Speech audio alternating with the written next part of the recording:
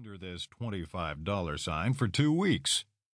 Well, you see, Josh, that's a sales sign, and the sale ended this morning. Are you telling me that if I wanted to purchase one of these shirts, I wouldn't get it for the price advertised?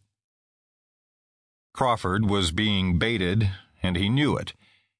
He chewed harder on his bottom lip.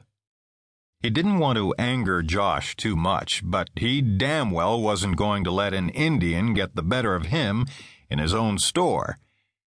He decided upon a compromise. For you, Josh, the price is $25, but that's if you buy it. Whereas other men might have felt embarrassed or angry at being treated with such disrespect, Bruce was simply grateful to be out of the spotlight. He stepped aside as Josh paid for the shirt. Josh understood that the compromise was necessary in order for Crawford to save face. It was how most of Josh's transactions were conducted in town. He was able to purchase merchandise at a reasonable price, and Crawford was able to tell his drinking buddies that he hadn't backed down to an Indian. I'm not going to tell a man how to conduct his business, Josh, but one day you'll learn. You can only trust these Indians so far. Crawford bagged the shirt and handed it to Josh, who in turn handed it to Bruce.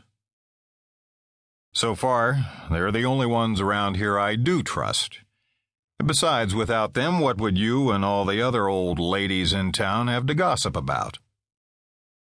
Bruce smiled at Josh, calling Crawford an old lady.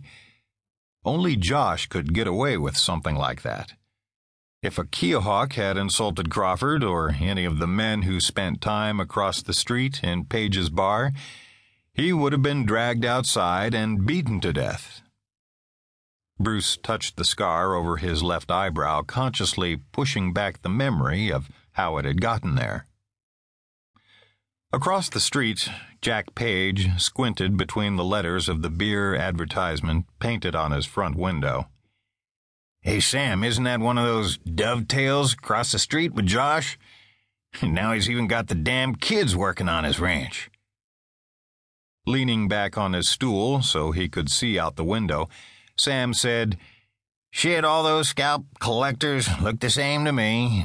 Josh has been strutting all over town like they own it. I remember before Josh built the J-Bar-S, and the Indians knew their place around here. Jack swiped at a fly that had landed on the glass-framed cavalry jacket that hung on the wall behind the bar. My great-grandfather knew how to take care of those savages. What are you saying, Jack, that we should ride out to the reservation and shoot 'em all? Jack knew the only reason Sam hung out at the bar was to bum free drinks, but he didn't mind. He enjoyed the company. Sam on a bar stool was more like a fixture than a customer. What I'm saying is they need a little reminding from time to time of where they belong in the scheme of things around here. Now, that's easy enough to say, Jack, but with Josh around, there's nothing we can do. Yeah, and I don't see you paying for that beer either. As he continued to complain, Jack refilled Sam's glass. Josh may be a smart man, but don't forget, he's just a man. He cuts and bleeds like the rest of us.